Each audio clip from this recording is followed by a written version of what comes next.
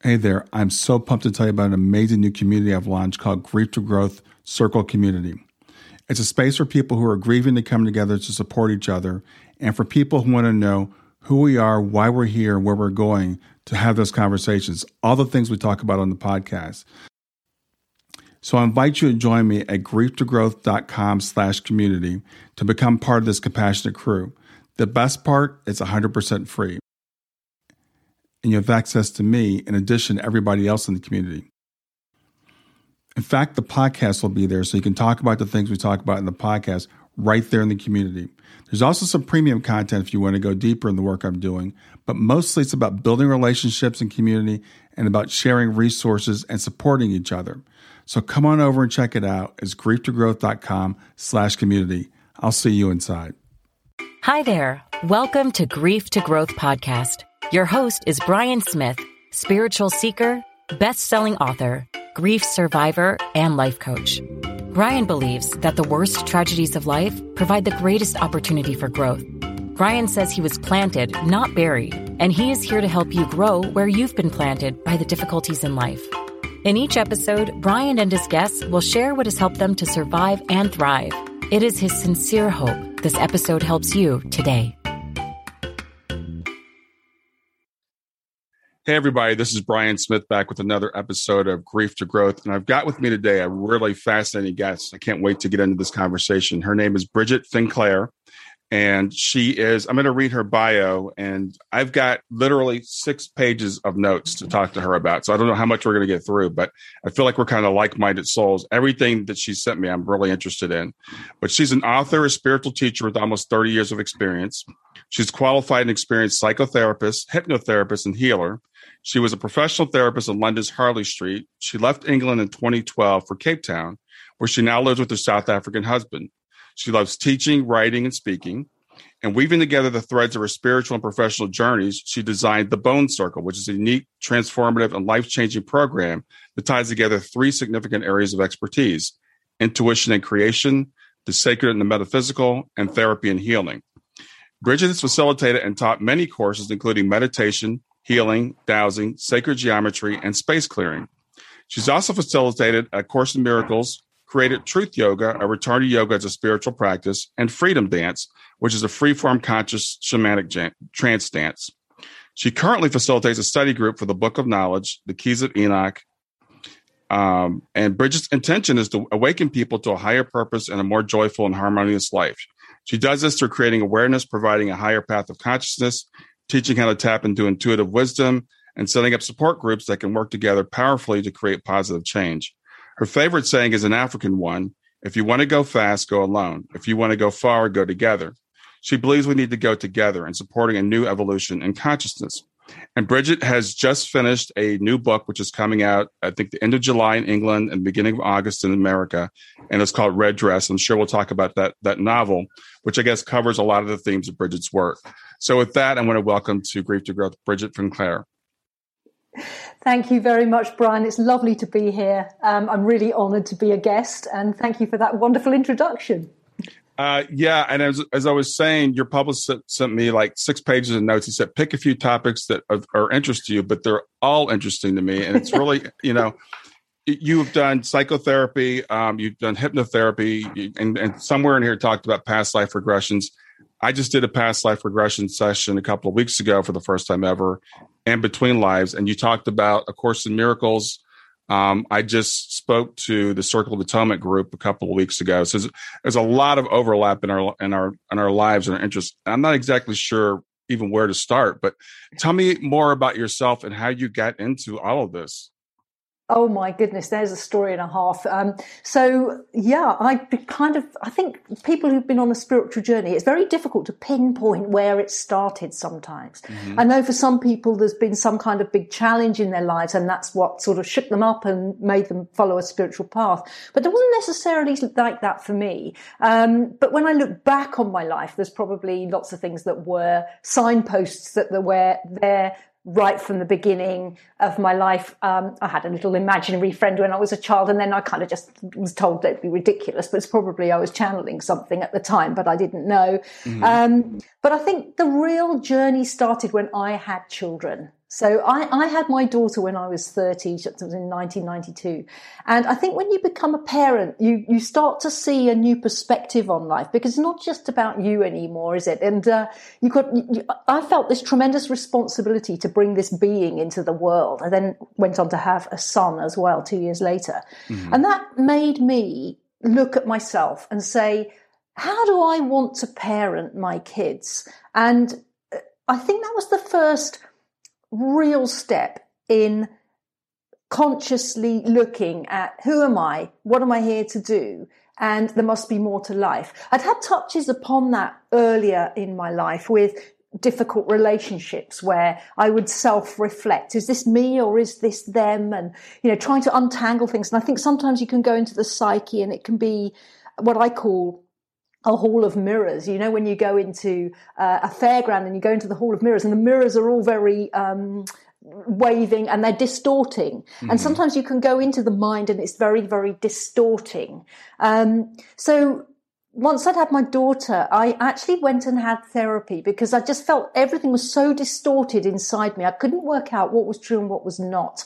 So I guess that really started my journey. And all the way along was this spiritual path as well. And it's step by step by step with me. I feel some people, they kind of go on the elevator of spiritual journey and something happens to them and they have some amazing awakening and they go straight to the top and boom, they're awake. And other people, it's a slow, slow journey. And for me, it's been one of those ones that's been a slow, slow journey, but it's gathered momentum hugely. Probably in the last sort of 20, 25 years, it's really gathered momentum. And in the last 10 years, 9 years I've been in South Africa, because I haven't been dealing with clients as a psychotherapist, I've had more time to write and to teach and to study and to really, really grow. And it's my belief that the more that we become aware and the more we raise our consciousness, the more we understand and read and self-reflect and all these wonderful tools that we have now, then we're letting go slowly of past layerings, past traumas. We're letting go of that stuff. And that for me is the ego, the conditioning. And you're letting go of that. And the more you let go of that, the more you're allowing your true luminous self to come through and guide you, which is that conscious being that we are. Yeah. This wonderful, greater self that I would call greater self. Yeah, absolutely wonderful. And it's interesting. I had a guest on the other day and I was saying that when I ask people to tell their stories, there's almost always some turning point. A lot of times it is tragic, but it doesn't have to be. And with you, it was the birth of your daughter. And I'd say that was one of the turning points in my life also, when my first daughter was born. It just really, as a parent, you just start to look at the whole world differently. And it changes, pretty much everything. Let's talk about consciousness, because, I think for you and I both, after I was reading the notes that I got from your publicist, we both agree that consciousness is like what it's all about. So what is consciousness to you, and why is it so important? Why is it the key? Oh, gosh, what a huge and wonderful question. Consciousness is more than just, I think, let's just say what it's not, rather than then we can maybe go into what it is. Mm-hmm. Because I think sometimes people think consciousness is the fact that we're alive. You can say that somebody's been knocked unconscious in the ring, right, in a boxing match, or that you're unconscious when you're on the operating theatre. So therefore, when you're alive and well and going around your business, you're conscious. But that's not what I mean. That's just a flow of sodium ions in your brain that are keeping you alive. That's not what I mean by consciousness.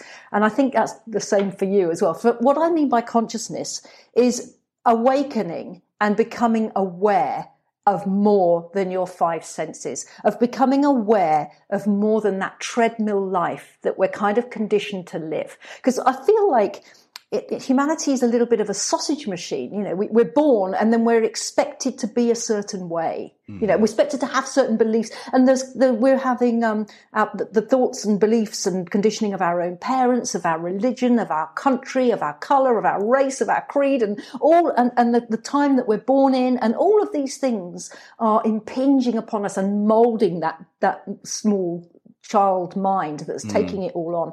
And these become these conditioned responses that we're not even aware of. And it's for me, we're asleep. We're asleep to true reality. We're asleep to the moment. We're asleep to the beauty, actually, of creation. And we're asleep to all these things that I would say are unseen. So, past lives, for example, between lives, spirit guides, angels, angelics, spiritual awakening. For me, spiritual means filled with the Spirit. That's the Holy Spirit. That's, for me, the presence of the divine. And so to become aware of that, in my life, I come across people who don't even believe there's anything happens at the end of their life. They think they die and that's it. And for me, I heard you say in the interview, absolutely, completely on the same song sheet as you. For me, death is not a death. It's a rebirth into something wonderful. It's just the soul going into its next container, if you like. It's going into its next incarnation, not as a physical, but into another space. It's a rebirthing into something glorious.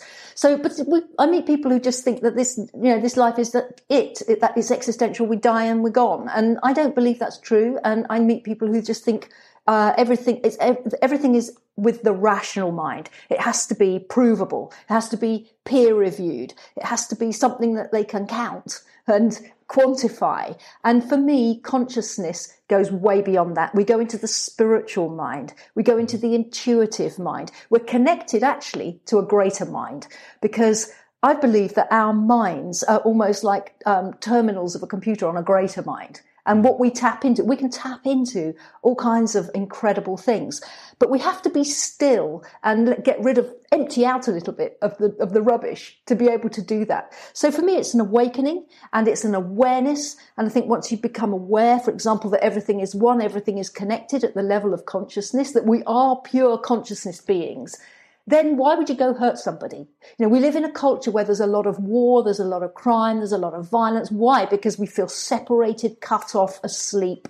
We're not aware. So for me, consciousness is the key to evolution of humanity, because if we were all consciously aware of who we really are and what we're here to do, and that we're not alone, and that there is a vast cosmology out there with a whole hierarchy or holarchy of divinity out there, and that we have purpose, and that the challenges in life are there for us to grow. This is Schoolhouse Earth. And if we all have that awareness and we were all here to support each other and really understood that what I do to you, I'm doing to myself. And when I get angry, I'm just projecting something from inside of myself, and to work on ourselves and become conscious, I think that would just change humanity.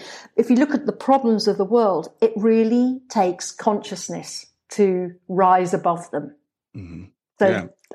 Sorry, long waffling answer, but it's a big subject. It's a big question, and I've kind of evolved to the point of, similar to what you said. I look at everything as and all these things I read, different things, they're all kind of saying the same thing. But Paul Tillich called God the ground of all being. And yes. I view that's consciousness. And there's a guy interviewed on my show, Dr. Bernardo Kastrup, that has a concept, promotes a concept called idealism, which says that consciousness is pretty much everything, and the material arises out of that. So once we start to understand that consciousness is everything, then it just creates, like you said, that greater cosmology, that bigger picture, and that we are literally all one. It's not just a figure of speech, but we are all part of this greater consciousness. There's one mind, and then we are little nodes, as you said. We're little nodes that we individuate, but we're still connected, and we walk around thinking that we're separate when we're not, and we could not exist without each other. Stay with us. We'll be right back. Hey there, I'm testing out a new feature. I'd love to get your feedback on it. It's called Fan Mail, and you can send me a message right from the show notes of the podcast. So look for the link that says send me a text. You can ask a question for a future podcast. You can suggest a guest, or just give me any feedback you want. Just remember, it is one way. I can't text you back, and I will not have your name, your email address, or your phone number unless you include it in the message. Let me know what you think. Totally. I totally agree with you. And I think consciousness to me is life. And at the quantum level, we really are connected. And at the consciousness level, we are connected. Mm. And we know that matter, we know this from quantum physics. This is where spirituality meets science. We know from quantum mechanics and quantum physics that everything is connected, that everything comes from a waveform before it becomes a particle. Things come from light, actually, from photons. So we're seeing that there's so much more that we don't understand. And well, how fascinating to try and dip into that and understand it. When you talked about the ground of all being, I agree with you. I think for me, the ground state of all being is love, which encompasses consciousness and light and intelligence. And that obviously goes beyond our earthly understanding of love. I think there's more for us to understand as we continue to grow. Yeah. Which is why I always say love is the way. That's my... Yeah. And it's so funny. It sounds so hippie-ish, but that's what every near-death experiencer comes back and tell us. It's all about love. It's all about love. It's all love. And these are synonyms, consciousness, love, source, God, ground of being. These are just words that we use to try to express something that's really, inexpressible. Another thing you said I thought was really, really interesting. You said we live in a duality. And you said we are a greater self and we have a smaller self. Could you expand on that? I think that's brilliant.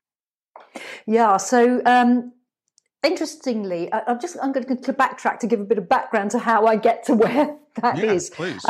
So I grew up in England, and I didn't grow up in a religious family at all. I mean, I think most Church of England English people are not very religious. They just go to church for weddings and funerals. Right. So in a way, that was a massive blessing for me, because I didn't have that indoctrination of a religion, the dogma of a religion. So having now gone on this huge spiritual journey, I'm able to come back to scripture, the Bible, but also Eastern scriptures. And I'm able to come back to scripture with a spiritual mind, and it's fascinating. So, and I've kind of dipped into Kabbalah and Eastern scripture and the Bible as well, and other teachings like the Nag Hammadi and all sorts of things. And it always go back to, when we talk about duality, the Garden of Eden, where Adam and Eve are in the garden, and there's all these different trees, and it's a metaphor for the trees of life, the Kabbalistic trees of life, which have these sephirotic emanations, which are divine personality or divine aspects, if you like,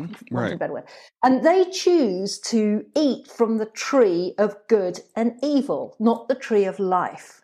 So they go into, now there are many, many, many trees of creation, and they go into the tree of good and evil. Now, good and evil is already a duality now. We're in black and white, good and evil, right and wrong, and everything in our life has this polarity in this system of things where we live. I don't say that that's there in the greater cosmos, because I think it's only our local universe which is in that sort of duality.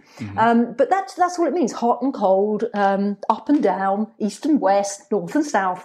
But of course that duality or polarity creates a lot of friction in life, and it creates a lot of arguments. And we can see that playing out so hugely in the world right now, where really we need to unite and realize we're one and work together. But then now people are against each other. Should we have the vaccine or not? And is it this or that, and conspiracy or not? And there's all these kind of dualities that are playing out.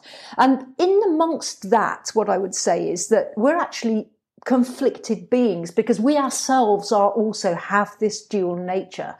And I think when we're born and before we awaken and before we have any kind of awakening experience or any kind of spiritual journey, whatever that is, we believe that we are the small self. And for me, the small self is the one that, as I said, is conditioned in childhood. Now, look, that's going to be different for different people. Some people had a wonderful childhood, and their conditioning is going to be less harmful, shall we say, than somebody, say, who had horrific childhood. So, and then there's also resilience and there's so many factors that we're unaware of. But for everybody's experience is different. But at the end of the day, even if you had a fabulous childhood, you will still be conditioned. And so it's like laying down programs in a computer. The mind of the child is completely wide open till about the age of 5. Now they're actually saying now maybe 7 in an alpha brainwave state, which is a learning programming state. We kind of know this even from Freud, who said, 5 years, first 5 years. So, and now we know even more about that with neuroscience. So in those first 5 years of life, all of these things, we're basically learning how to survive. We're learning how to please the people that will look after us so that we're viable. We're learning how to fit in with society, how to fit in at school, how to fit in with our culture, and we're learning the ropes, and we're learning it from the people that went before us. And that's laid down just like putting programs on your computer or putting apps on your phone. They're just there, and we don't even question them. They're just there, and we run them. And I don't think people understand how deeply conditioned we are. Now, that conditioning, as I said, it can be really detrimental. People can be in horrible trauma, and that really stifles them for their life until they've been able to heal that trauma and overcome it and move forward. And I think actually a spiritual path is a very powerful way to do that, because you'll be guided by a higher mind. But yeah, so the duality is that you have this smaller self. Now, even in someone who's had a wonderful upbringing, we often find these kind of negative beliefs that play out. Most of humanity get focused on negative beliefs. Now, the reason for that, if we look at the psychology of it, is that our subconscious mind is there to keep us safe and to help make sure that we stay alive. It's not there to make us thrive. It's there for us to survive. Mm-hmm. And survival goes into the fight or flight response. Mm-hmm. So babies are all born with a fear of falling and a fear of loud noises. Now, when we have that fear that kicks in, whatever it is, we'll go into either fight, flight, or freeze. That's the only three things that we're wired to do in that small self. And that creates, so if it's fight, it's anger. If it's flight, it's fear. And if it's freeze, it's actually you're giving your power away to somebody else and hoping something else will protect you. And at that point, you're not in your power, and that leads to depression. So these are the three kind of core negative values, emotions, and out of that stem all the other things. So if you're mildly frustrated, it's actually a form of anger. And those are the emotions that come from the small self, when the ground state of being, which is love, and all the wonderful things come from that, like joy and peace and all of those things, happiness. When that's blocked, and it's blocked by this survival mechanism, so people then can wind up thinking, well, I'm not good enough to do this, or I don't really belong, or I haven't got the power to do it, or I'm not allowed to do that because somebody will tell me off, or who am I to do this, little old me, I'm insignificant. And I actually work with 12 key core beliefs that everybody has at varying degrees. And those things run the show often. So a lot of times people want to do something, and the small self goes, well, but you can't do that. And it's often like in mum's voice or dad's voice or Uncle Joe's voice or something, or your teacher's voice. You can't do that. And that stops us, and it keeps us limited. And it really goes back into what we were saying about consciousness, because I think as you become more consciously aware, you become aware of your own conditioning, and you become aware of the voice that goes, you can't do that, for example. And then you go, well, actually, let's question this. Who's saying I can't do this?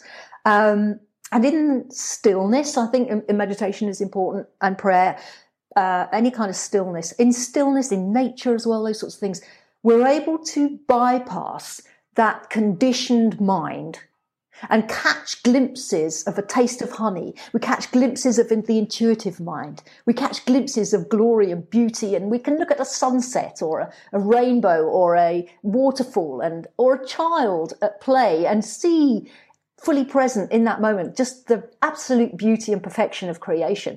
And when we're doing that, we're tapping into something more. And I think that each of us are also, as well as the conditioning that we get in early childhood, we're also born with gifts, talents, and skills and passions. And those are part of our greater self.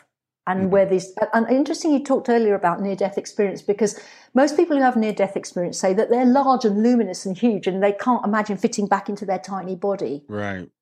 And that they can see 360 degrees, and they can be anywhere at any time. And they see how beautiful they are, how enormous they are, how incredible they are at that level. And all that this body is our little earth suit. It's our container that we're in. And so my belief is that we are that bigger self, that greater self. We are our gifts and talents and skills and passions and what we've come here to do and be and who we are and what we've come here to learn. That's who we really are. And then we have this small self. And the reason we have a small self is it's the small self that's actually the suit, isn't it? It's the small self that, say, knows how to work the keyboard to type the book. Right. But it's the greater self that will write the book. It's the greater self that inspires you to write the book. When Mike has a red dress, but it's my little self here that had to actually sit there at the typewriter and type red dress. So This is how normally people just think that they're the small self and they forget the greater self. Or sometimes if they're aware of a greater self, they think, I am a small self and I've got a greater self and it's up there somewhere and it's completely detached from me. And what I'm saying is, no, you are this bit, But you have this bit, and when you understand that, those two parts of you, rather than being in conflict in this duality, you need to do this, no, I can't, can actually work together in synergy. Yeah. That was so well put. And I did grow up with the religious background, and you're kind of taught that I am a body and I have a soul. And that so when I die, my soul is either going to go to heaven or hell, but my soul is something that's separate. And that's the way I think most people, we either think we're just a body, which is the materials point of view, or I am a body and I have a spirit, as opposed to I am a spirit and I have a body. And the term I've come to use lately is, I call this an avatar. So this is like a virtual reality, and my greater self is actually manipulating this. And I always, every time I get in this conversation, I always have to put in a plug for the ego, because the ego gets such a hard time by spiritual people. We have to kill the ego. The ego is a terrible thing. I need to destroy my ego. The ego is here to keep us in the avatar. The ego is here to keep the avatar safe. And the ego, we need to have the ego serve that greater self. The ego should be in our service as opposed to being in control. And once we understand this duality, if you want to call it a duality, once we understand that, this body this is important and we got to take care of it. And that's what the ego's job is to do. And I've heard people say, I shouldn't fear this. I shouldn't feel this way. Well, it's actually, you said it was kind of functional, but it's also biological. It's evolutionary, because we look for the negative, because that's our caveman saying, we got to look out for the saber-toothed tiger. We've got to look out for danger. So we're biologically pre-programmed for that. It's not a bad thing, but we just have to learn to get control of it. So I love the way you talked about that. And I really hope people can grasp that concept, because I think it's like the key to really living an integrated life between our ego and our greater self. I totally agree with you. I couldn't agree with you more. And I feel like the ego is our vehicle of orientation. It's the ego that keeps us safe and that keeps us going. And it's this small body that actually has to do the work at the end of the day. We've volunteered as well at the soul level. We chose to come into this life, and we chose the parents we had, and we chose the major traumas, and we chose them to learn and grow at soul level. So absolutely agree with you. And also remember, we do need to look after our body, because it's the temple of the soul. It's the container that we've got right now. It's like having a car. You're not going to let your car rust on your driveway. You're going to look after it and polish it and clean it and put petrol in it and have it serviced, because you want to keep it going. And it's the same with our bodies. We should honor those. And I just want to pick up on what you were saying about the feelings. I think a lot of people think, we've got to get rid of all these negative feelings. But you're never going to get rid of the negative feelings. And that's not what I teach. What I teach is, it's natural and normal to have all those negative feelings. They are part of our survival. They are part of our program. It's not to beat ourselves up or feel guilty or shameful that we got them. It's to just become aware that they're not always a true north. They're not always a true reflection of reality. Because sometimes we can panic, can't we? Can panic that, somebody's going to, I'm going to fail at that interview with Brian, something like that, like, oh my goodness, he might just be grilling me. And we can have those thoughts. Everybody, I'm sure, can relate to those kinds of thoughts, and just using that as an example. But it's not about getting rid of those thoughts. It's about going, it's almost like a child, isn't it? Who's asking for a biscuit constantly. And you don't say the cookie in America, asking for a cookie. And you've got to acknowledge that child and either say, yes, you can have one later, or yes, here it is, or no, you can't have a cookie, they're bad for you. But if you ignore the child, it keeps going, can I have a cookie, can I have a cookie, can I have a cookie? And the mind is a bit like that. And you can't just ignore those feelings.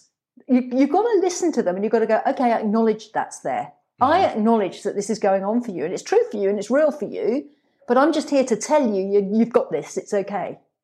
And you don't have to act on that fear. Right. And you can choose to have a different thought. You can choose to say, of course, I'm scared about whatever it is, I'm worried about whatever it is, and that's okay, and I acknowledge that, and I hear you, and I understand why, but hey, we've got a greater self, and hey, we can choose to acknowledge that, and then choose something different, choose to believe something different, choose to enjoy this interview, because we've got lots of things in common, and it's going to be great fun, and it's always a choice. Yeah, and that's the thing, when we're operating from the ego, from the pre-programmed things unconsciously, then we don't realize we have a choice. And so what are some ways that we can learn to realize that we have a choice, to start to learn to choose our thoughts, to choose and to recognize, okay, this emotion, I know I have it, but it's not reflecting reality. We'll get back to Grief to Growth in just a few seconds. Did you know that Brian is an author and a life coach? If you're grieving or know someone who is grieving, his book, Grief to Growth, is a best-selling, easy-to-read book that might help you or someone you know. People work with Brian as a life coach to break through barriers and live their best lives.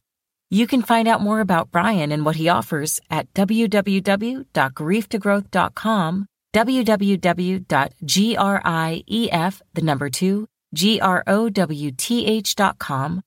If you'd like to support this podcast, visit www.patreon.com/grieftogrowth, www.patreon.com/GRIEF2GROWTH to make a financial contribution. And now back to Grief to Growth. So how do I get to that point? Yeah, that's a great question. Again, it goes back to consciousness, doesn't it? It goes back to consciousness and awareness, because most people get caught in the turmoil of their feeling and thought. So they're angry or they're afraid, and that's it. They don't consider that they might be mistaken on something, or that it might be generated from inside of themselves. Often I see this, I used to see this a lot when I was a therapist with clients, that they'd be angry about something that somebody else had said to them. And then you kind of have to unpack that and stop, hang on a minute.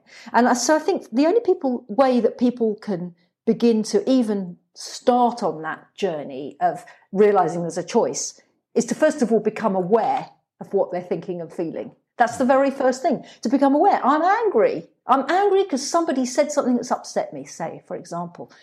And then you've got to stop and kind of take some time out for reflection and go, it's okay to be angry. I don't need to bury that or, deny it. It's okay to be angry, but what am I angry about? Why am I angry? Well, because she said X. Well, why did that make me angry? Dig a bit deeper. Why did that make me angry? Well, because da-da-da. And it always goes back to something. It's never to do with what that person said in this moment now. It's always to do with something from the past. And then you can uncover it a little bit. So the first thing is becoming aware, and that's really self-reflection, self-inquiry. And, if it's too strong, because I know a lot of people have been through trauma and those emotions are way too powerful for them to stop and go, what's happening? Because they're going into amygdala hijack, where the reptilian brain is basically taken over. And it's very, very difficult and challenging. And that's the point where I would say, think about working with someone that you trust and that you like, with a technique that you like, to start working through that. And do you know what? We don't have to kind of go into old school psychotherapy and talking and all of that stuff now, because we've got fabulous, fabulous, fabulous techniques nowadays. NLP, hypnosis, EMDR, EFT, the tapping. I mean, there's so much out there that we can work with quickly to just release trauma from the past. So we can go, okay, that was a trauma, it was really horrible. I've now processed it, because the trauma's held in the whole of the nervous system. So you get triggered by things. So you got to process that trauma so you can put it to bed. Then when things come up, you're able to kind of stand and go, okay, what's happening for me? And be curious. Or work with things, or go for a walk. Movement's great. That's why I love the conscious dance and yoga. But even just walking in nature. If you're feeling really angry or really upset or really afraid about something, you go for a walk in nature and you start moving and walking, and your mind will start processing it. So it always comes back to awareness. Become aware. When you become aware of what's happening, then you've got choice. If you're not aware, you've got no choice, because you're being run. Yeah, exactly. And it's something that I found really works. And I know people sometimes really bristle at the word, is meditation or mindfulness, just sitting and becoming really aware of your thoughts and realizing that you can choose thoughts, just like, okay, here's a thought. I'm going to choose not to have that. And it's like, oh, wow, I can do that. Because we, not only do we think we're our bodies and our egos, we also think we're our thoughts.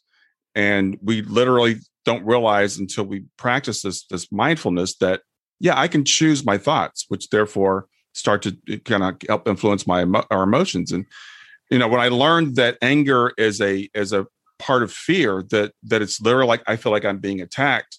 So now when I start to feel anger, I'm like, why am I fearful? What is, and it's my ego. It's my ego saying you're making me feel less than, and no one can make me feel that way. I'm choosing that. And then I can choose not to be angry. So it's really cool once you start to put all this stuff together, and it starts with just knowing the kind of the cosmology or how we're made. Stay with us. We'll be right back. Hi there. I'm really excited to tell you about my latest ebook. It's 4 lessons that you can learn from the near-death experience without going through all the trouble of dying to learn them. I've been studying NDEs for several years now. I am completely convinced that not only are they 100% real, but that there's some very universal wisdom that we can get from the near-death experience. And I've distilled that down in this book into 4 short lessons. And I've also given you all the reasons why I believe that NDEs are absolutely real.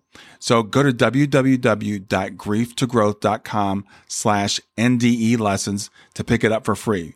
www.grieftogrowth.com/NDE lessons. I hope you enjoy it. Absolutely, completely agree with you. The buttons are on the inside, aren't they? If somebody's pushed your buttons, they're on. Exactly. You don't go around with buttons all over you. You know, the buttons are on the inside. Meditation as well. I think that's probably the single most powerful tool that anybody can take up. I've been meditating for about 21 years. I think I read a book about meditation in 1999. I started seriously in 2000. And we're now 2021. So 21 years of meditation. Mm-hmm. I could not have gone through the things that I've gone through without that practice. It's such a powerful thing. It's one of those ones, isn't it? It's simple. Oh, just sit there and don't think of anything. It's an easy concept. It's difficult to do. But of course it's difficult to do, otherwise we'd all be meditating all the time. And the point is you practice just the same as when you go to the gym and you practice your press-ups or you practice your yoga posture or whatever it is you're practicing, swimming, I don't know, whatever you do, you practice it. Play the violin. You're not going to play the violin perfectly first time. And it's the same with meditation. It's a practice. It's a practice and a discipline. But wow, I think that the payoff and the results of that, the rewards of that practice are huge in so many ways. And that's one of them, is to become aware of your own thoughts. Yeah. For me, I've been practicing meditation seriously now for probably about 6 or 7 years, and for the last 4 years, I meditated every day. I meditate every day, and I tell people it's kind of like brushing your teeth. You don't skip a day of brushing your teeth. It's training your mind, and it pays off in ways that. It takes a while. It's like, it doesn't happen at once. It's like going to the gym though, right? When you first go to the gym, you don't come out and you're super strong, the first day, but it builds up over time. So, it's really, like I said, for people, when I noticed in the notes, you also said there are people want quick fixes, and, the books that really sell, or the self-help books, are like 30 days to a better you, or 7 days to a better you, or how to whatever in 3 minutes. But the thing is, that word keeps coming up over and over again, practice. It's a matter of discipline. Discipline and practice. Absolutely. Yeah. Discipline and practice. And the meditation is a slow burn. It's not like you're going to see results straight away. But actually, I think people do feel less stressed pretty soon on, within a month or so. Mm-hmm. But keep going, because it is amazing. It's actually something that I put in Red Dress when I wrote that the character in there, Katie, meditates. And I even actually say in there how she meditates. Because everything in Red Dress is real. So if people want to just learn a very, very simple meditation, can read a novel and learn from it. So there's a lot of things she does that are great practices, and we're just seeing inside her mind. She's doing it for us so that we can follow and learn along. And meditation is one of those key things. Yeah. And we've been talking a lot, kind of rationally. But you have a quote here from Einstein, which I hadn't heard before, and I love it. And I have to start off by saying I'm a by nature a rational person. My degree's in chemical engineering. I looked at the universe as mechanical, deterministic, and I'm coming to this understanding about intuition and how magical everything really is. And I love this quote. Einstein said, "The intuitive mind is a sacred gift, and the rational mind is a faithful servant. We have created a society that honors the servant and has forgotten the gift." So could you expand on that quote and why you like that? I just think it's fabulous that somebody like Einstein, who, we all think of Einstein as being this incredibly brainy person who's, physicist, mathematician, scientist. And so we don't think about him talking about the intuitive mind, but actually he was highly intuitive. I think he had another quote, actually, it's reminding me of it, something like, knowledge is something like 2% knowledge and 98% inspiration. Mm-hmm. And he was known to meditate towards the end of his life. And I think that's how he became so hugely successful, because he did use the intuitive mind. Interesting that you were saying that you had a rational background. And my father was an engineer, and I grew up with 4 brothers, and they're all very, very rational. So, of course, I'm just the silly little girl who doesn't know anything. I'm the one who had the wacky intuitive mind. But and I tried to suppress that for a long time and be very rational. But I think the secret really is we need both. It's a little bit like when we talked about greater self and small self. We need both. We need to have a rational, logical mind as well to understand how things work, to be organized in life, to remember to get on the podcast, and to remember to make sure that the earphones work and how to use Zoom and all these things. I've got to go shopping to get some food, and I know how, and I need to put petrol in my car, and I need to schedule things. And so we do need a rational mind. And I think now we do need to also have an inquiring mind and not just accept things, particularly with the times we're living in. We're living in very, very interesting times, a real opportunity in these times. But we have to sit and think for ourselves, because there's a lot of fake news going on both sides of the fence. So we have to really kind of unpack things and use the rational mind. Of course, we need the rational mind, but I don't think it's the be all and end all. And and this is what Einstein's saying, that we've created a society that thinks that rational mind is the be all and end all. So even if we're looking now at, somebody's more likely to believe a peer-reviewed paper about something than somebody who gets an intuitive hit about something. Now, the problem with peer-reviewed papers is it means all of your peers all agree to the same thing. So you've all come to the same conclusion. Well, by the time you've gone down that road to come to that same conclusion, you're very much channeled into or deeply ingrained into the rational mind, and it doesn't leave any space for insights and inspiration to come in, because that's what the intuitive mind does. The intuitive mind is creative, inspiring, it has ideas, it fits things together, it's expansive, I think it's the intuitive mind that is also the spiritual mind that does connect to that higher consciousness and that higher mind. It's the intuitive mind that brings you inspiration when you've been meditating, or allows you to see the workings of your own mind. Eckhart Tolle talks about this, and he realizes I am depressed. There must be another I looking at the I. So there's that observing witness, which is part of that intuitive mind. And I think that we have, as with everything, we have to get everything in balance and get it to work together. So just the same as you've got a greater self and a smaller self, and you have to get them to work together, it's the same with the rational mind and the intuitive mind. You need the intuitive mind in balance with the rational mind. And when you've got that left and right brain, the intuitive and the rational in perfect balance, you're in balance between head and heart, you're in balance, and then the greater gift comes in, which is the gift of spirit, which awakens us.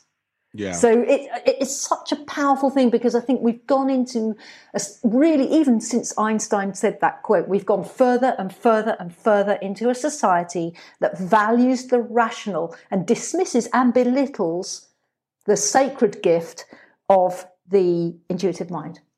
Yeah, absolutely. 100%. And it's interesting, because as I've studied those scientists around Einstein's time, Einstein, Tesla, Max Planck, those guys, Heisenberg, it was intuition that led them to these big leaps in knowledge. And then they worked out the details behind it. And they looked for beauty in nature. They looked for simplicity. They looked for balance. And when man first started developing the scientific method, it was because we believed in a rational universe. We believed a rational God would create a rational universe. So we thought these things could be found out. And then we went so far down that rabbit hole that we threw out the whole idea of God or creator or source, whatever word you want to use, and said it's all about the material. But these guys that made these huge breakthroughs, like 100, 200 years ago, they were still very intuitive. And you mentioned earlier that we value peer review papers over intuition. I go even farther. We valued that over our own experience. We can have an experience of the divine, and then we'll dismiss it because we'll say it's not possible. We'll get a sign, or we'll even have a vision or something, and we'll say, well, that was just my imagination. That was just wishful thinking. Or people like yourself or myself, people will say, well, they're woo-woo. They're really out there. They're not rational people, which I believe that intuition actually goes beyond rationality. It's not irrational. It's not sub-rational. It's actually super rational. It goes beyond what we can understand with our minds. And when science now tells us, well, for example, time is an illusion. There is no time. That makes no sense to me rationally. It's like I experience time every day, but that's what they're telling me. That's beyond what I can imagine. And where they talk about different dimensions, third, fourth dimension, fifth dimension, there are theoretically 11 dimensions. Our minds can't even grasp that. So the rational only takes us so far, I guess is my point. It only takes us to a certain point, and then we've got to take a leap of faith and understand that there's something beyond the rational.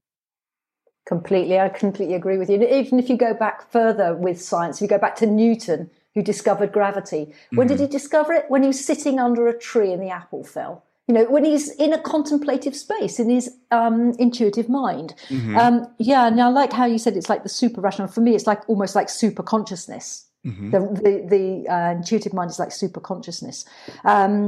Wonderful things. There's lots of things that we could go into there with eternality and time is an illusion and different dimensions, which are all kind of areas that I love to talk about. But what I want to touch on, because I saw in the notes again that Gavin sent me, your publicist sent me, there's so much. Again, people will sometimes look at people like yourself and myself and say we're not being rational, we're not being realistic. But science, I look at it, I actually have this vision of scientists coming up the mountain, and they get to the top, and there's the philosophers and the theologians sitting there going, we told you guys this like 1,000 years ago, because we're starting to come back around to it with things like quantum mechanics and the idea that time is an illusion. I mean, Einstein even talked about that. It's, he envisioned the universe as everything is happening at once, or everything has already happened, however you want to view it. And we just kind of go through it with this different perspective. So I noticed one of the notes you had was future science and the science of spirituality. I love that term, the science of spirituality.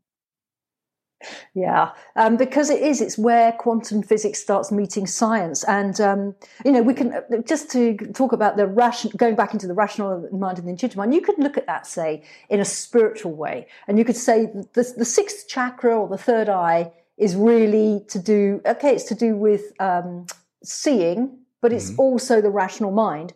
But we need to jump beyond that into the crown chakra, which opens up to the higher mind. So you could look at it that way, or you can look at it with science. So I think there's a project out at the moment called a piece of scientific study that came out recently called the Blue Brain Project. And this is scientists leading edge, and they've discovered that within our minds, we have multi-dimensional geometries going on in our minds. And you go, okay, well, why is that? Why do we have multi-dimensional geometries going?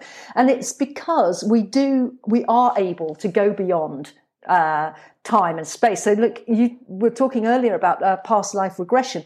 When you go into a past life regression, you're going back in time to another life. And how's that possible? Unless time is an illusion. So one of the ways I used to try and explain that to people is I know we all stream things off Netflix these days, but for those of you who remember DVDs or even just flash drives with films on, the entire film is on there, isn't it? Beginning, middle, and end. The whole thing's on there. But we have to watch it through time and space. We have to watch it from the beginning, 2 hours of film to the end to get the whole story. But yet it's all there. And I think that's a kind of analogy we could use for for time and illusion and the mind, that it's all there. Your past life is there, our present life is there, and it's all happening at once, but it would drive us bonkers if that happened. So it's veiled from us. So we don't see that, but we're actually able to tap into different times and spaces. And then what you reveal in that past life or heal in that past life actually affects you in the present, which then affects the future going forward. So it's not just a DVD, it's like an interactive DVD that you can reprogram. So I find that fascinating. And the other scientific use, I think, of looking at this thing of multidimensionality and also this higher mind is when we talk about remote viewing. So remote viewing is something that's very scientific. It was there's a book by Dr. Elizabeth Rauscher, which, if you want to read it, good luck with it, because it's extremely scientific. And it's called Mind Dynamics in Space, which was written by her and Dr. Hurtak. And it talks about their experiments with a guy called Russell Tarker, I think it was at MIT, where they remote viewed. And they had these 3 guys that were really brilliant at doing it. And they put them in a room and they give them some coordinates somewhere. And they'd go and they'd be in an office somewhere and they'd be able to read the files in the filing cabinet, or they'd be able to draw what something looked like in another part of the world. Or then they've discovered that sometimes they draw something that wasn't there, and then they go and investigate and find out that thing that they drew that wasn't there used to be there in the 1930s or something like that. So you think, how is this possible? So there's so much more. And so, I'm really fascinated by the science of spirituality, because I think it is then bringing together the rational mind and the intuitive mind. So, because you see, people can think we're a bit woo-woo, can't they? We're a bit airy-fairy, and, if we talk about sort of angels, say, or angelics, or the divine, or past life experiences, or near-death experiences, it's sometimes too much for people to take on board, and that's because of cognitive dissonance. They've got a belief that's very inculcated in them that all these things don't exist, and you're giving them evidence that it does, and they can't equate the two, so they'll reject it, and they reject it out of fear, because it would have to mean that they'd have to unpick what they believe. So you have to be gentle with people, and those who have ears to hear will hear. But I think there's a rising and there's an awakening going on, and more people are coming into this space. So it's really nice to also be able to look at the science of spirituality and look at what's happening in quantum physics, what's happening with the Blue Brain Project, what's happening with multidimensional geometries in our mind, and that all these dimensions. There's some fabulous mathematicians at the moment who are saying the physical world creation is so perfect, it had to come from a divine mind. Because there's a perfection in the geometries, in the numbers, in the mathematics. And there's one guy, and I can't remember his name, but he just sees the whole world as just this perfect mathematics and logarithms, and that's mind-blowing. So it's wonderful to be able to go full circle, if you like, with, we've got the science this side and the spirituality that side, and it kind of goes full circle and touches. And I find that really fascinating to delve into. Well, I find interesting is we as mankind have such a short memory. So we think that we've been materialists forever. We've been materialistic atheists, which is kind of the dominant mindset of the day. But for most of mankind's history, we've been very spiritual. We've been tapped into these things, and we've taken them for granted. And I find it interesting because us woo-woo people, a lot of us are turning now back to old practices, shamanism and yoga, and studying these things that have been around for thousands of years. Because we've kind of lost our way, and we've come into this mindset that says, if I can't see it, if I can't touch it, if I can't test it in a lab, then it can't be real. Whereas that's a very modern mindset that we've only had for a little while. But we're all, some of us are like so excited. Oh, science is going to prove this now. Whereas these are things we've taken for granted for most of our existence. So again, as a scientist, even myself, I'm excited when we can prove it, but I'm not waiting around for them to prove it, because there's just way too much evidence. And, I was talking to someone and they're like, there's no evidence for any of this. And I said, okay, let me give you a couple of things to read. Go look up Dr. Gary Schwartz and his research on mediums, and go look up Dr. Julie Beischel and her research on mediums, and then get back to me, because they've written peer-reviewed papers that have shown that mediumship is at least tapping into consciousness that we can't understand. And the guy comes back to me after about 15 minutes and goes, oh, this is talking about mediums. Mediumship isn't real. Therefore, I'm not going to bother reading it. And I'm like, that is not a scientific approach. A scientist would examine the evidence. And when you examine the evidence, there's just tons of it out there. There's so much. And you've touched on some, I've touched on some. So when people, call us woo-woo or say you're wishful thinking, I just kind of snicker. And I've told people, I will give you reasons to why I believe what I do if you want to hear them. But you're right. A lot of people just aren't open to it yet. They're caught up in this paradigm that we've fallen into, which I believe is the root. You talk about the root of all evil. It's the idea that we've forgotten who we are. Absolutely. Yeah, completely. I think it's sort of probably come from things like the Renaissance period and then the Industrial Revolution. Mm-hmm. And then it's sort of pushed us into that very, very rational mind. But we are rediscovering ancient wisdom for a modern world, aren't we? And I think we can also look to the indigenous cultures because they carry these sort of like wisdom teachings with them. And we can learn a lot from that. And again, something else that people dismiss. But I think, they probably laugh at the Western society in the way that we live. So there's a lot of wisdom there. And I think people need to just be open and curious. Like you were talking about the books that you recommended. It's just about going, okay, well, I don't believe in mediumship, but I'm just going to be open and curious and read this book anyway. And then I'll make a decision at the end, rather than shutting it down before it's given it a chance.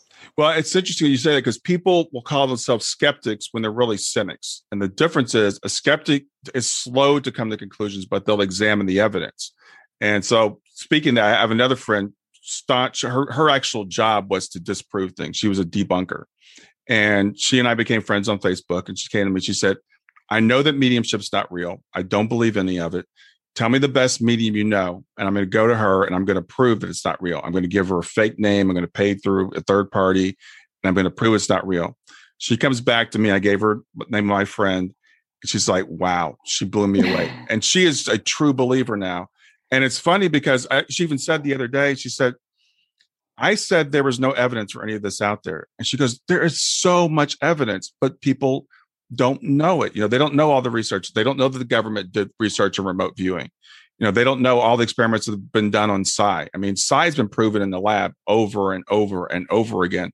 They can't explain how it works, but they know that it works. That people do have psychic abilities.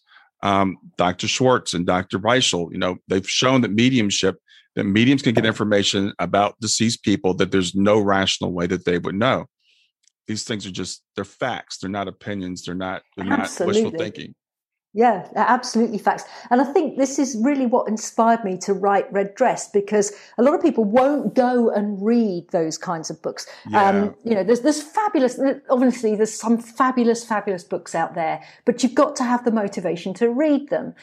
So what I wanted to do was put some of this into a fun novel. So people could just go on holiday and sit on the beach and read their fun novel. And the woman in there ends up having an affair and there's all kinds, and she's stressed out and there's all these things, but there's all these learnings as well. And it's interesting what you said about people, your friend and the medium. There's a scene in the book where there's a love interest that she has ends up going along with her, the main central character, Katie, to have his soul contract read. And he thinks it's a load of old rubbish and he's hoping that nobody spots him going on, and he's like, I hope nobody sees me doing this.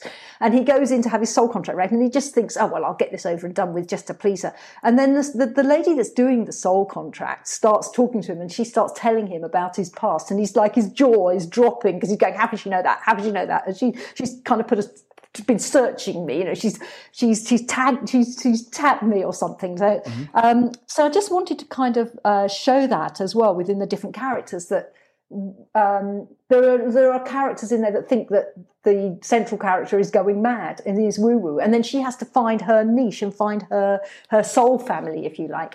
And there's a lot of that kind of there's a lot of things like that where people don't believe things and then they get shocked when they see it. So I hope people take that to heart when they read it, because this is what I wanted to do, is to kind of get that out there in an easy, enjoyable, light-hearted, entertaining way, rather than somebody having to plough through fabulous book, but you have to have the motivation and want to plow through some of those books, which for you and I are great because we love it, but not everybody does. So I want to get people to dip their toes into that world. It's funny because I read a lot, but I hardly ever read fiction because I just don't have time. There's so much other things that, because I'm basically researching all the time.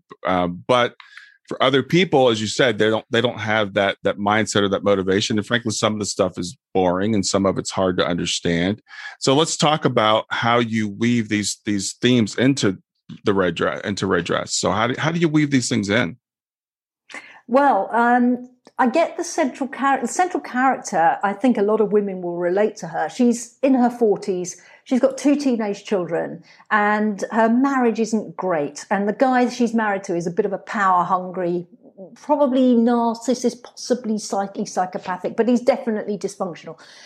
She's trying to hold it all together and she's a therapist and she's lost herself. And, I know a lot of your work is about grieving, and I think grieving sometimes is about somebody dear to you that you've lost, and it's this intense sadness.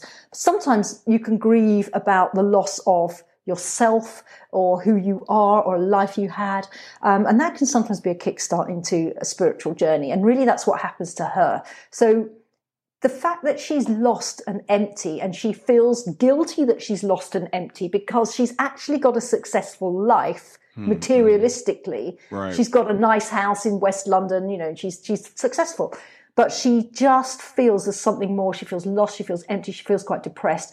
And because she's a therapist, she has the courage to go for therapy. Now, I think it does take courage to say, I'm going to go get some help. I think it takes enormous courage to do that.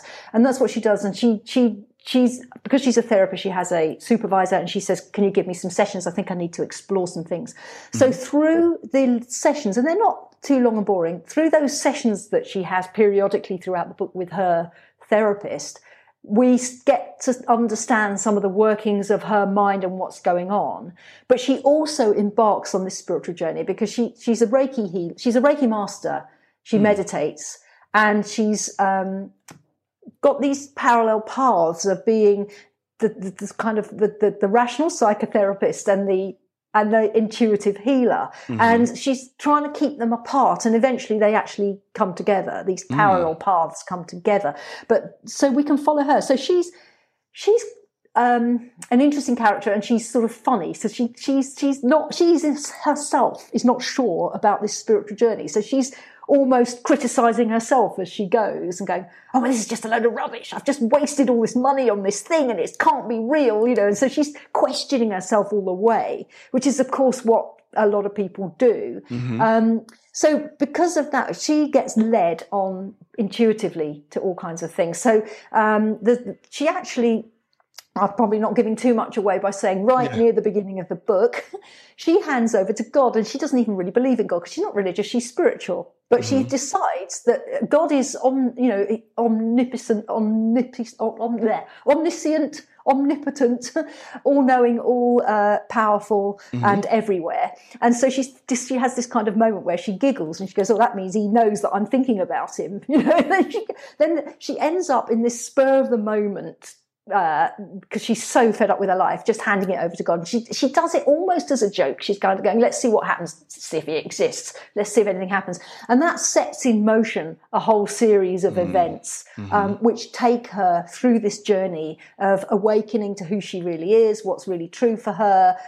She's really lost sight of herself, and she starts finding herself, and she starts finding like-minded friends, and she starts going on reading spiritual books, learning about Tesla, learning about vibrations and frequencies and chakras, and she has a soul reading, and she goes on a journey. And in fact, it's the first of a trilogy of books, so that trilogy will follow her. The first one is really, and this is, I think, how people change. So the first book, Red Dress, is about her waking up, becoming aware, becoming conscious, saying, hang on a minute, there's more to life than this, my life's not working. She then starts to go on a journey of self-awareness and self-discovery. And through that journey, she's learning, and she actually ends up, there's a voice that's talking to her. And I never quite say what the voice is. It could be God, it could be the divine, it could be her God. I never say it's just the voice, but the voice is giving her all this amazing wisdom. Like, you can choose your thoughts, and your thoughts and feelings create your reality. And so it's giving her all these wisdom when she has these moments with the voice, which, are peppered throughout the book. So Red Dress is really about her becoming aware, becoming awake, dipping her toe into this journey, which she does with some trepidation because she thinks everybody else is going to laugh at her and think she's woo-woo, and she's worried about other people judging her.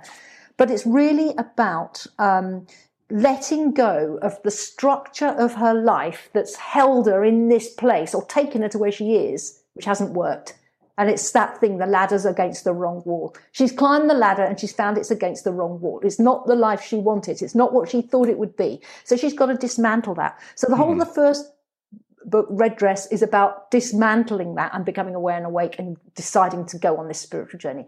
And then the second book, which I'm kind of like about a third of the way through writing, is about old structures completely crashing down around her, and then her going further into her self-healing and rising like a phoenix from the ashes as a very strong person within herself, who believes in herself and who's found who she is and what matters to her. Because I think that's what we all must do, find out, what are we passionate about, what matters to us, what do we love doing, what lifts us, what feeds us. And that's what she does in the sequel to Red Dress. And then in the third book will be really her stepping into her power and authority and doing what she's come to do in the world. Awesome. So it's a whole kind of transition thing. So and there's lots of stuff in there, like, her going on holiday with her kids and walking and going to the pub and eating food. And she's a wine expert and she's a food buff and she loves dark chocolate and she can't stop eating chocolate from the fridge. And she's very human, she drives too fast and gets a speeding fine. And then she's got a little guide that tells her to slow down, and then she slows down just in time for the speed camera, and she doesn't get the ticket. And there's stuff. There's a whole scene where she's listening to Eckhart Tolle, The Power of Now, in her car while she's driving somewhere, and she's thinking about what she's going to have for supper, and she's got to go and what she's going to give the kids, and did she leave the gas? All things that people do, and she's not listening. Right. Eckhart Tolle's droning on in the background about the power of now. And then she finally goes into the now. And what happens is she's caught by the beauty of the trees in the mist overhanging the English countryside as she's driving.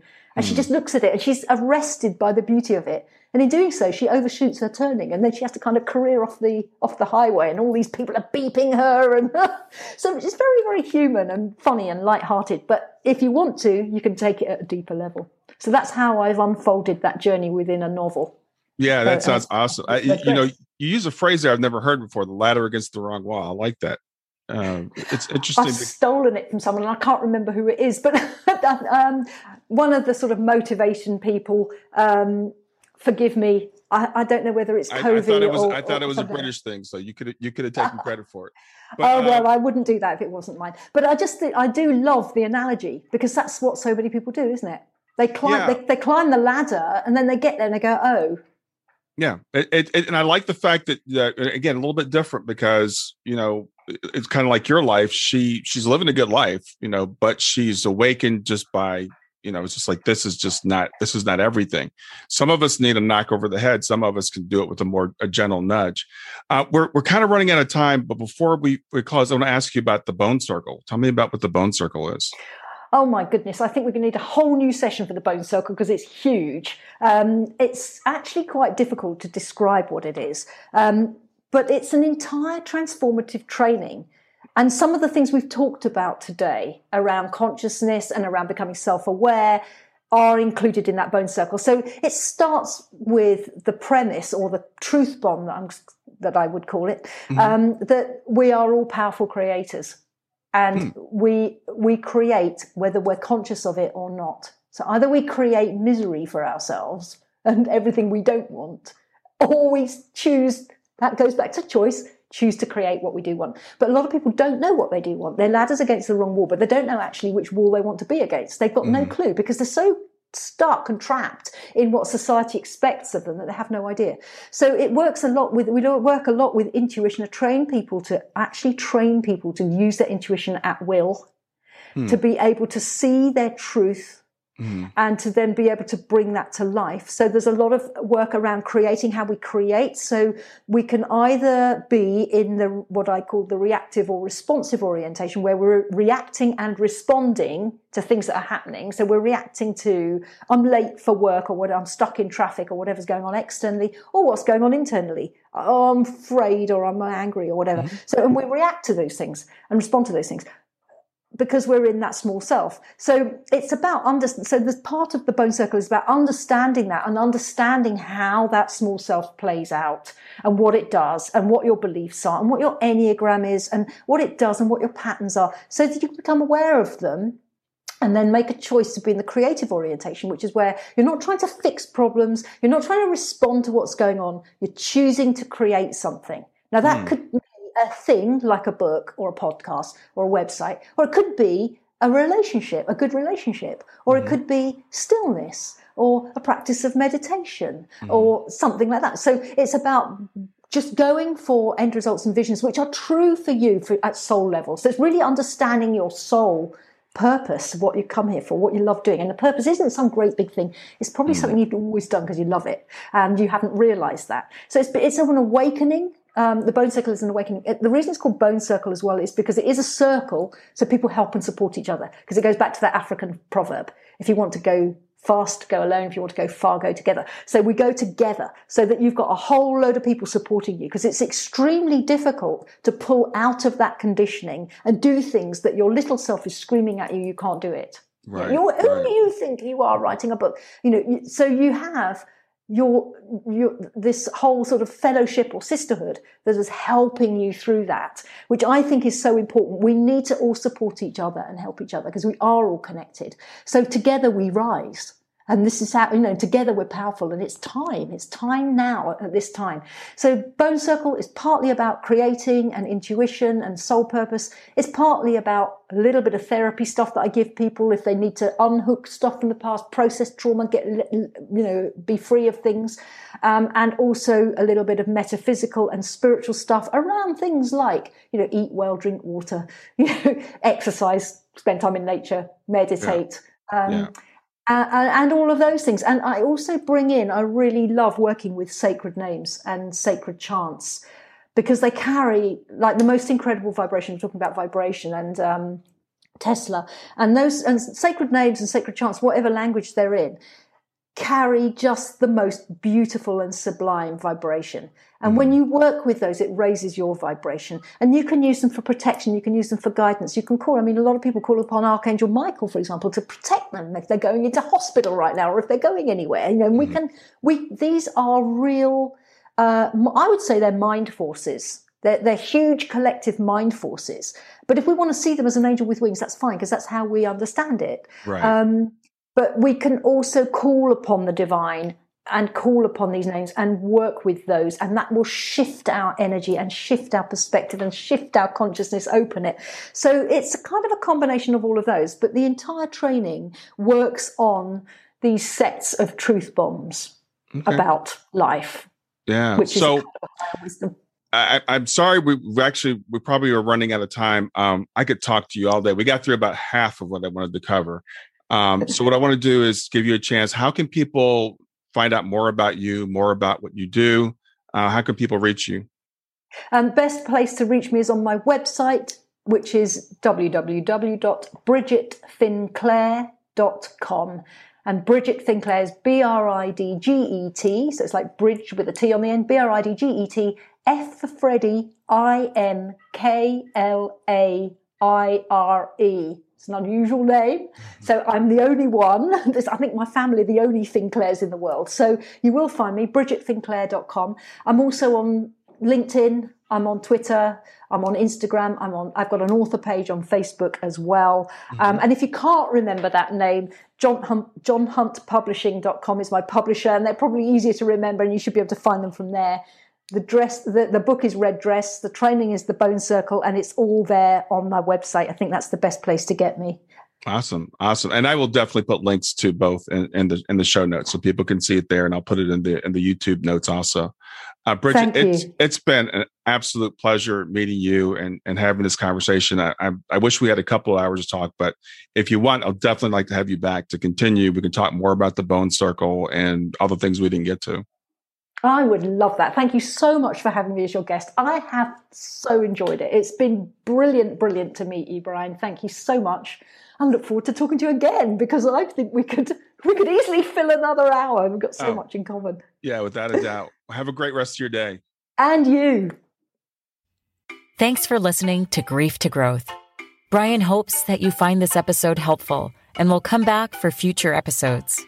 Brian's best-selling book, Grief to Growth, Planted Not Buried, is a great resource for anyone who is coping with grief or knows someone who is. If you enjoy the podcast and would like to support it, there are 3 things you can do to help. The first is to share the podcast with someone that you think it will help. The second is to go to iTunes, rate, and review the episode. The third way you can support the podcast is by becoming a patron. Head over to www.patreon.com/grief2growth. That's patreon.com/grief, the number 2, growth, and sign up to make a small monthly donation. Patrons get access to exclusive bonus content and knowledge that you are helping to spread the message of grief to growth. For more about Brian and Grief to Growth, visit www.grief2growth.com.